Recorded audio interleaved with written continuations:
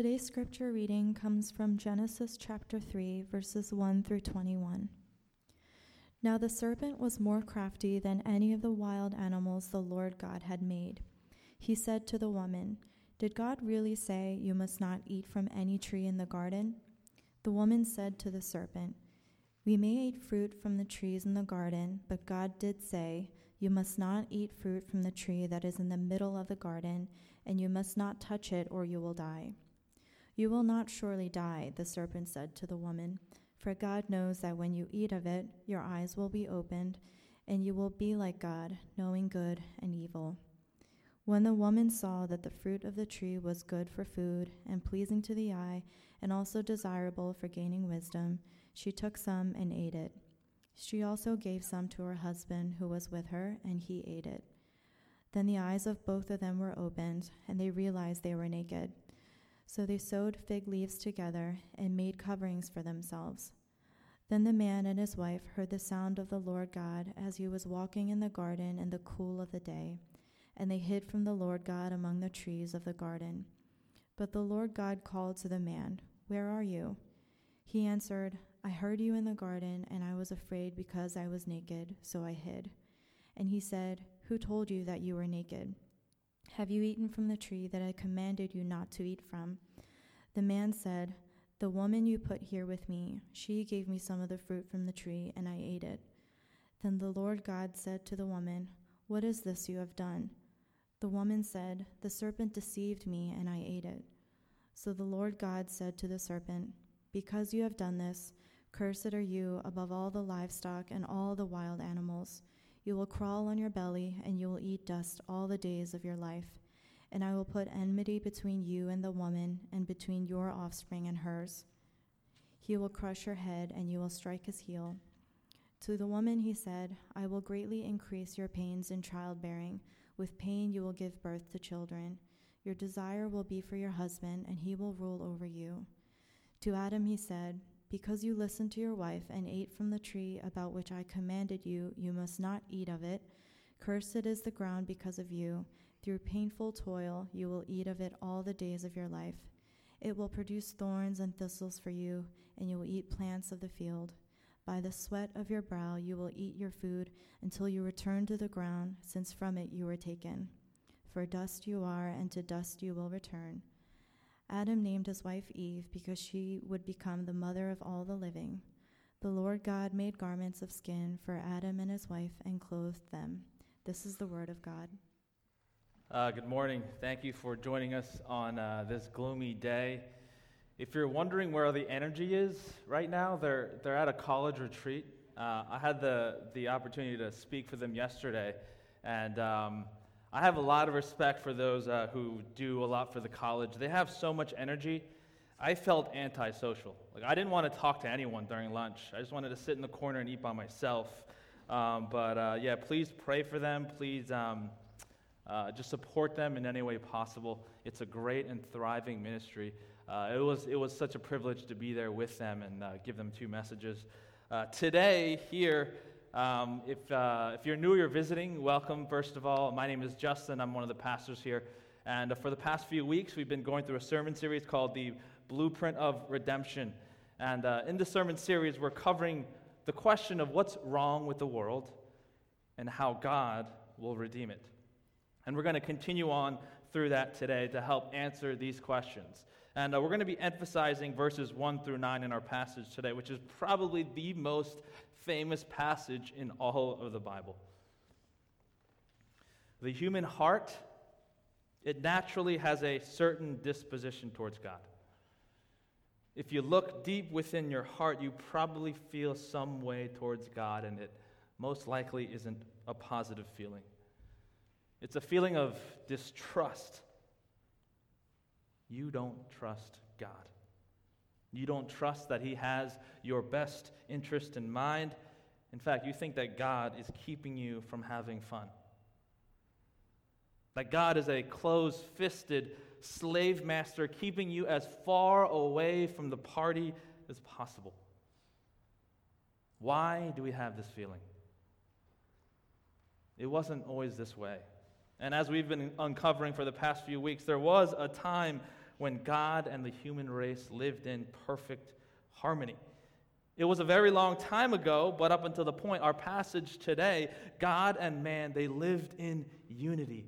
It was wonderful and peaceful, but something happened. Not only do we not trust God, the human heart, it's become rotten. It's become filled with evil thoughts, evil desires, and it's affected all of our relationships, whether it's from God or our friends. You see it all around you.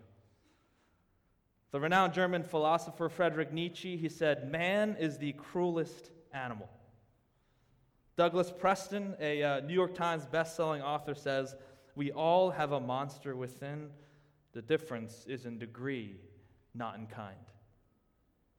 T.S. Eliot says, "Most of the evil in this world is done by people with good intentions." The human heart is evil.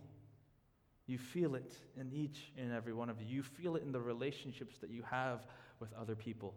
There's brokenness. There's some kind of distrust. So what happened? What broke? Now I have 4 points for us today to navigate through this question. The first one is the shade. The second is the lie.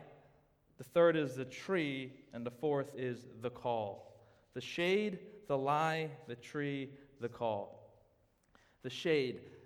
Honestly, I couldn't think of any other word, so I came up with the shade. And I'm not talking about like a lampstand. I'm not talking about shade from the sun. You can't find this definition in dictionary.com. You got to look in urbandictionary.com. Urbandictionary.com defines shade as trying to act in a slick or casual manner by using something against somebody, disrespecting, insulting, or judging. Urbandictionary.com. You should go there more often. Look at verse 1 with me. "Now the serpent was more crafty than any of the wild animals the Lord God had made. He said to the woman, 'Did God really say you must not eat of any tree in the garden?'" Did God actually say? Here, Satan isn't questioning whether God said it. He knows exactly what God said, but what is he doing? He's throwing shade at God. He's throwing shade. What's he pretty much saying is, did God actually just say that? Are you serious? Is God stupid? He's mocking God. The serpent here was trying to get Eve to change her attitude towards God. And the key is the fall of the human race, it didn't begin with an action. It began with an attitude of the heart. The fall of the human race, it didn't begin with an action, it began with an attitude of the human heart. Contrary to popular belief, the fall began before Eve bit into that fruit. Satan had already influenced Eve. It started sinking deep into the thoughts of Eve. And we see it here. God's command was, "You may surely eat of every tree in the garden except just one." But the serpent, he turned this positive statement into a negative one. He said, "Did God actually say you shall not eat of any tree in the garden?" You see what he did there? Rather than leading her mind to think of the thousands of other beautiful trees that God planted in the garden that she had the freedom to eat from, he leads her to think of that one tree that God commanded her not to eat. What he was pretty much saying was, you can't eat. If you can't eat from that one tree, you might as well not eat from any of them. And it worked. If you see Eve's response to the serpent, she says, "We may eat of the fruit of the trees in the garden, but God said, 'You shall not eat of the fruit of the tree that is in the midst of the garden, neither shall you touch it, lest you die.'" Neither shall you touch it. Where did that come from? God never said that. But the shade that the serpent was throwing has already poisoned her mind. Can you believe that? Not only did he say that we can't eat from it, he said we can't even touch it. Her attitude towards God was changing. Friends, we too are very easily persuaded by shade. A lot of us, maybe we've been through a time when we fell away from God. And the moments, actually, when we fall away from God, they don't begin with good arguments or logical reasoning, but they come from the thoughts of the people who we surround ourselves with. People always ask at work, hey, what are you doing for the weekend? Sometimes I'm afraid to say, oh yeah, I'm going to church. Why? Because I'm afraid what their response will be. Why do you go to church? Do you actually believe that stuff? There are many ideas today labeled as progressive, keeping up with the current times. Do you really want to be the one labeled as ignorant? He actually believes that stuff? She actually believes that stuff? It's not modern. It's completely ignorant. Then what happens? You begin to question yourself. But if you notice, there's absolutely no sound, logical argument there. It's just an attitude of mocking or throwing shade.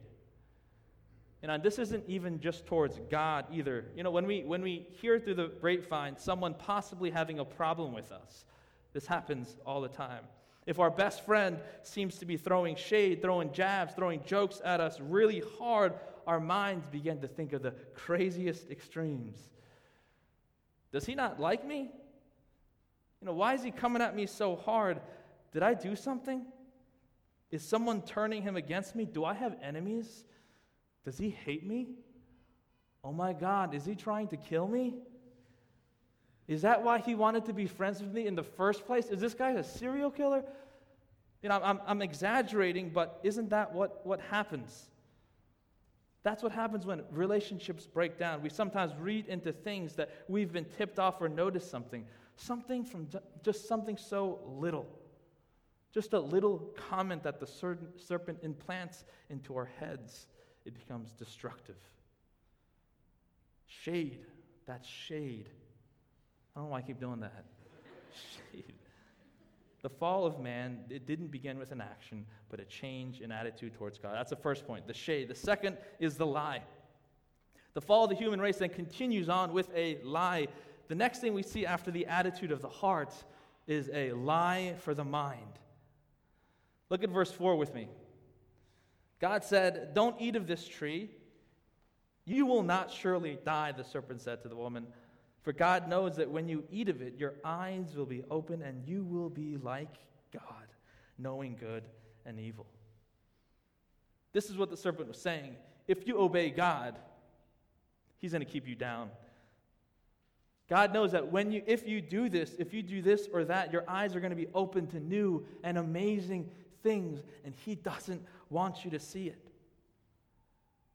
At the heart of it, Satan wants you to believe that if you obey God, you're going to have major FOMO.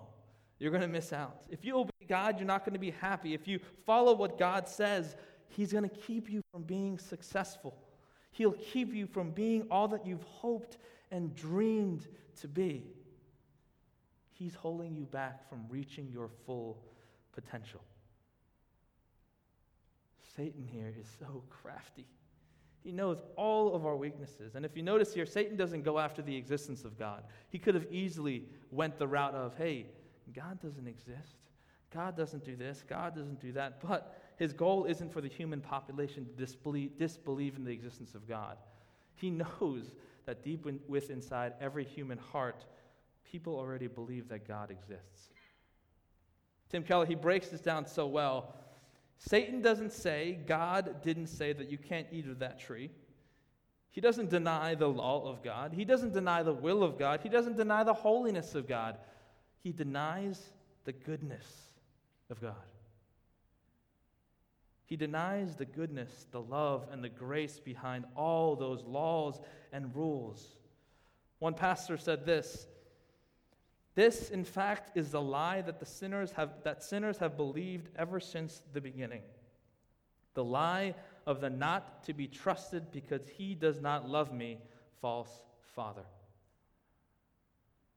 You just can't trust God, so what do? You take matters into your own hands. This lie, it's sunk deep into Eve's heart. It's sunk deep into Adam's heart. It's sunk deep into your heart, and it's sunk deep into my heart. How do we know that? How does that play out in our lives?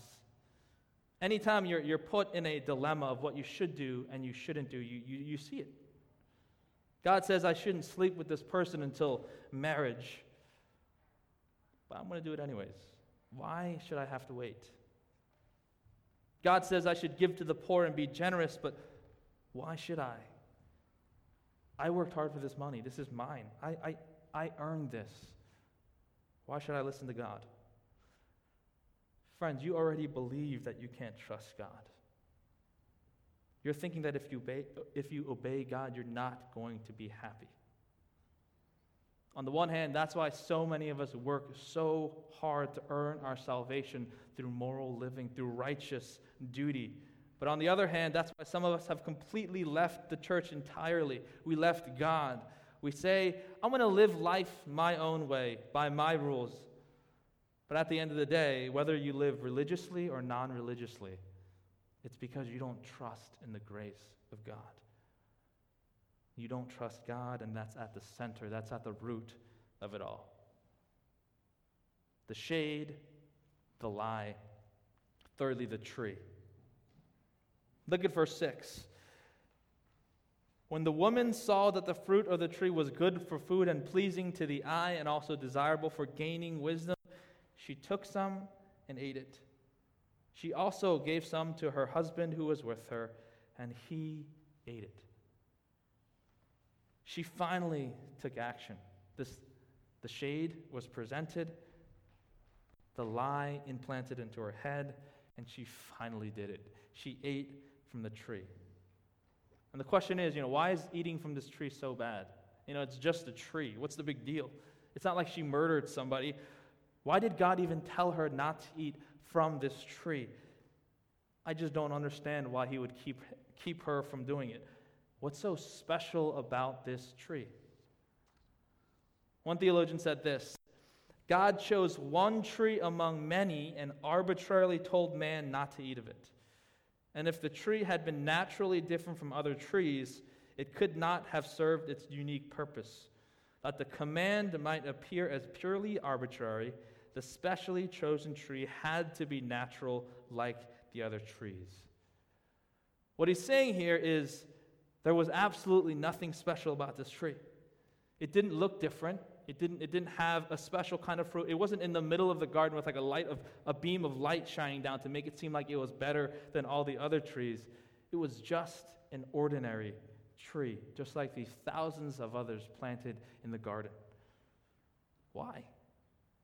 Because the command given to Adam not to eat of the tree of the knowledge of good and evil was given to him not because of a particular tree, but because God had been the one to give that command. Or in other words, God was asking for obedience simply because he was God. It had nothing to do with the tree. The reason for obedience was that God had required it. And I know what you're thinking, because I was thinking the same thing. It's unfair. Why would God keep us from doing that without giving us a reason? We deserve to have a reason. It's oppressive. They should have the right to do whatever they want to do. But you see what we're doing here? We're putting ourselves in the place of God. But not taking God's word for it and asking for a reason, we're essentially saying, God, I don't think you're very good at this God thing. Give me the reins. I'm going to take it over. Let me give it a try. Once we're given a reason to obey, it no longer becomes obedience. Rather, it becomes a cost-benefit analysis. We're weighing the scales.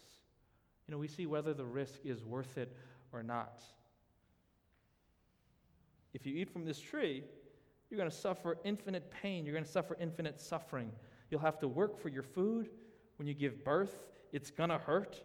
The list goes on and on and on. Your life is going to be ruined. If God said that to Adam, do you think Adam's going to eat of that fruit? No. He's like, no, I'm good. It's not worth it. I've got thousands of other trees here to eat from. I'm good. But that's not obedience. That's self-interest. That's putting ourselves in the place of God. And this is exactly what we see placed in front of Eve. If you look at verse 4 and 5, "You will not certainly die," the serpent said to the woman, "for God knows that when you eat of it, your eyes will be open and you will be like God, knowing good and evil." Friends, Adam and Eve already knew the difference between good and evil. They knew that obeying God was good and obeying Satan was evil. But that wasn't what Eve was after. She wanted to be like God. She wanted to be God. The tree of the knowledge of good and evil, it wasn't named that because if you ate of it, you'll be given some magical knowledge. It's named that because the tree was where the question of what is good and what is evil was to be settled. Because it's between the goodness of God or the evil of Satan's lies. Tim Keller says this: "At the heart of sin is putting myself on the throne of God." At the heart of sin is putting myself in the throne of God. And that's something that we're constantly doing. We do this whether consciously or subconsciously. Friends, why are you so anxious and worried all the time? It's because you don't think that God has it all under control. Why are you stressed all the time? It's because you feel like you can do more. And God isn't doing enough for you. So what do? You take matters into your own hands. Why is it so difficult to forgive others? It's because it's because you believe that you know exactly what punishment they deserve and you don't trust in the justice of God. Why are you such an angry person? It's because your life isn't going the way that you wanted it to go. And you're shaking your fist at God and you're thinking, I deserve better. I could have done a better job than you. Again, we don't trust God, so we want to be God. We don't trust that He loves us. And this is the reason for such a broken and fragmented relationship with God. And that leads us to our final point, the call. The shade, the lie, the tree, the call. How can a relationship like this between God and man be reconciled? We don't trust God. I said it like 1,000,000 times, literally. We don't trust that He loves us. We don't trust that He has our best interest in mind. Look at verse 8 with me. Then the man and his wife heard the sound of the Lord as He was walking in the garden in the cool of the day. They hid from the Lord God among the trees of the garden. But the Lord God called to the man, "Where are you?" After the relationship had been broken and shattered, notice that Adam and Eve they become hiders. They heard God coming, and once, before they ate of that tree, they were ecstatic to be with God. They probably came running to God, excited to be with Him as a father. But what did? They hid from God. They were ashamed. They were embarrassed. They were guilty. So they hid. Friends, this is true even today. We are all natural hiders. We hide from others. We hide from ourselves. Ultimately, we hide from God. We're ashamed. We're afraid of who we truly are. So what do? We put up barriers. We keep other people at arm's length. We don't want others to see our enormous insecurities, our broken past, the crazy thoughts that go on in our heads, our constant anxieties. Sometimes when you're alone in the room, aren't you thinking, man, am I crazy? Is it just me? Am I actually crazy? I wonder if other people are this crazy. Some people are just better at hiding the crazy, but you don't want other people to see that. So what do? You keep them away. We hide. We make the storefront of our lives to look beautiful, to look manicured. But once we allow people to walk in and go through those doors into the store, we're afraid just how much of a mess we are. And we're afraid that they're going to walk right out. And we don't just do this for other people. We actually hide from ourselves as well. We refuse to believe some of the things that we are capable of. So what do? We repress it all the way down. Most of us, we're hiding from God because when we come face to face with a holy God, we become aware of things that we don't want to be. All the nooks and crannies, all the small crevices in your lives are completely exposed to light, and we see all the filth that has been building up over the years, the bitterness, the gossip, the pride, the ugliness, the hatred. It's dirty down there, and we don't want to deal with it. But in the midst of all our shame, in the midst of all our guilt and brokenness and insecurities, God calls. He seeks us. What did he say to Adam and Eve? Where are you? Of course, God knows exactly where they are. But in his gentleness and grace, he calls. He seeks. At that moment, we're confronted. They're confronted with their sin. And this is what happens when we come to God. And honestly, this is probably the most gracious thing that God could ever do for us. Friends, do you have other people in place in your lives where they're going to call you out? Are people calling you out now? Do you have sins that have resurfaced and sin now is at your doorstep? Do you have friends like that? Do you have friends that speak into your life? You need people to be able to expose the sin in our lives. If you don't have friends like that, you might need new friends. And if you're not a friend like that, you need to be a better friend. This is how we grow. This is how we are able to see the small things in our lives that will eventually turn into huge things. This is what happens when we come face to face with God. We're exposed to our sins. We're exposed to our idols that we are completely blind to. So the challenge is, are you going to let them in? Stop covering yourselves with fig leaves, the fig leaves of grades, of money, of position at work, of sex, of relationships. You think that these things are going to give you life, but they actually suck life from you. Doesn't it get tiring to hide? Doesn't it get tiring to conceal? Friends, stop hiding. Step into the light. At first, it's like surgery. It hurts in the beginning. You think it's tearing you apart, but in the end, it's actually making you whole. It's the process of sucking this poison from the serpent out of your lives and making you clean. Even in our brokenness, God seeks us out. In his love, he comes to us. And God's greatest expression of his love for us is in Jesus Christ.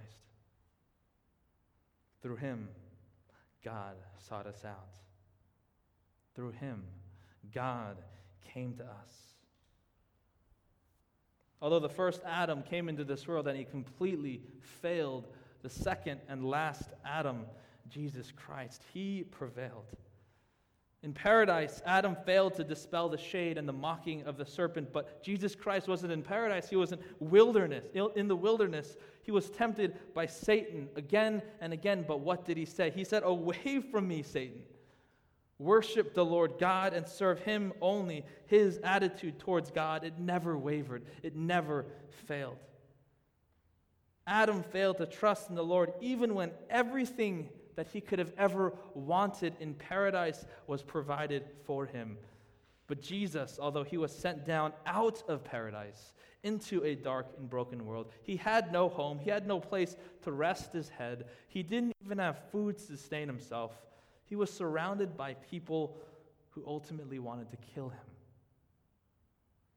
He trusted the Father till the very end. And most of all, God commanded Adam to obey him about the tree. God commanded Adam to obey him about the tree for Adam's own good. But he disobeyed. But when the Father commanded Jesus to obey about the tree, even though it wasn't for his own good, but for the good of others, even though he would be forsaken by the Father, even though it would ultimately cost him his own life, Jesus Christ, he obeyed. In the Garden of Gethsemane, he cried out, "Father, if it is possible, may this cup be taken from me, yet not my will, but your will be done." Friends, how do we know that we can trust God? How do we know that God isn't trying to keep us down, but he's trying to raise us up? How do we know that God isn't trying to take joy from us, but give us an everlasting joy that will never run out?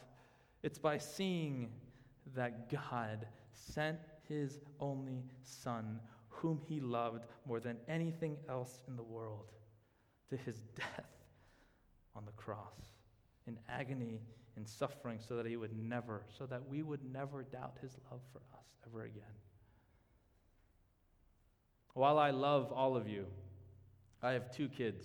I have 2 boys, crazy little boys. But I would never give them up for you. If I had 10, I don't want 10. I hope, God, no, I don't want 10. But even if I had 10, I would not give them up for your suffering. I wouldn't even give them up for my suffering. But God only had one. He had one. And he loved him. He was his perfect Son, completely obedient, trusting, and faithful. Yet the Father sent his one and only Son on a mission that ensured his death to reconcile the world back to him. Jesus Christ was crucified to the tree of death, which turned that tree of death for him into a tree of life for you and for me. Do you now see the extent that God took to prove his love for you?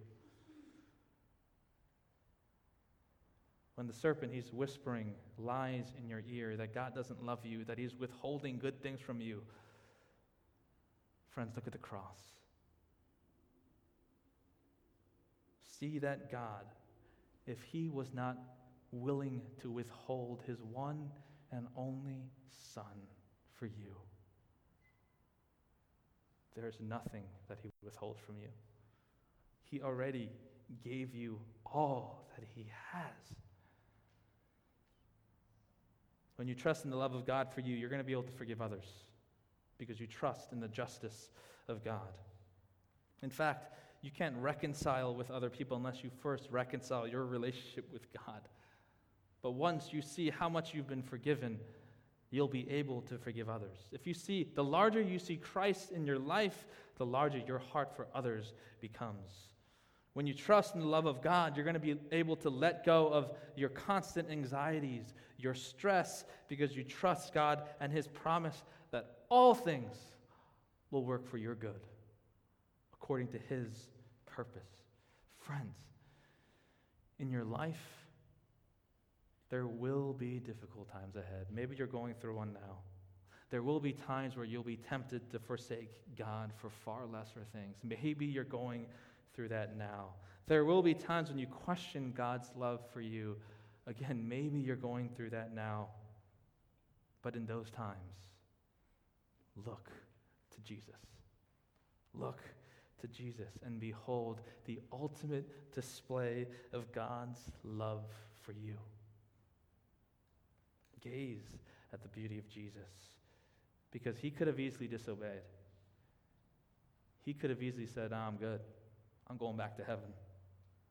Instead, in his joy, in the joy of Christ, who was you, he took on that cross. He gave up his life to save your life. Let's pray.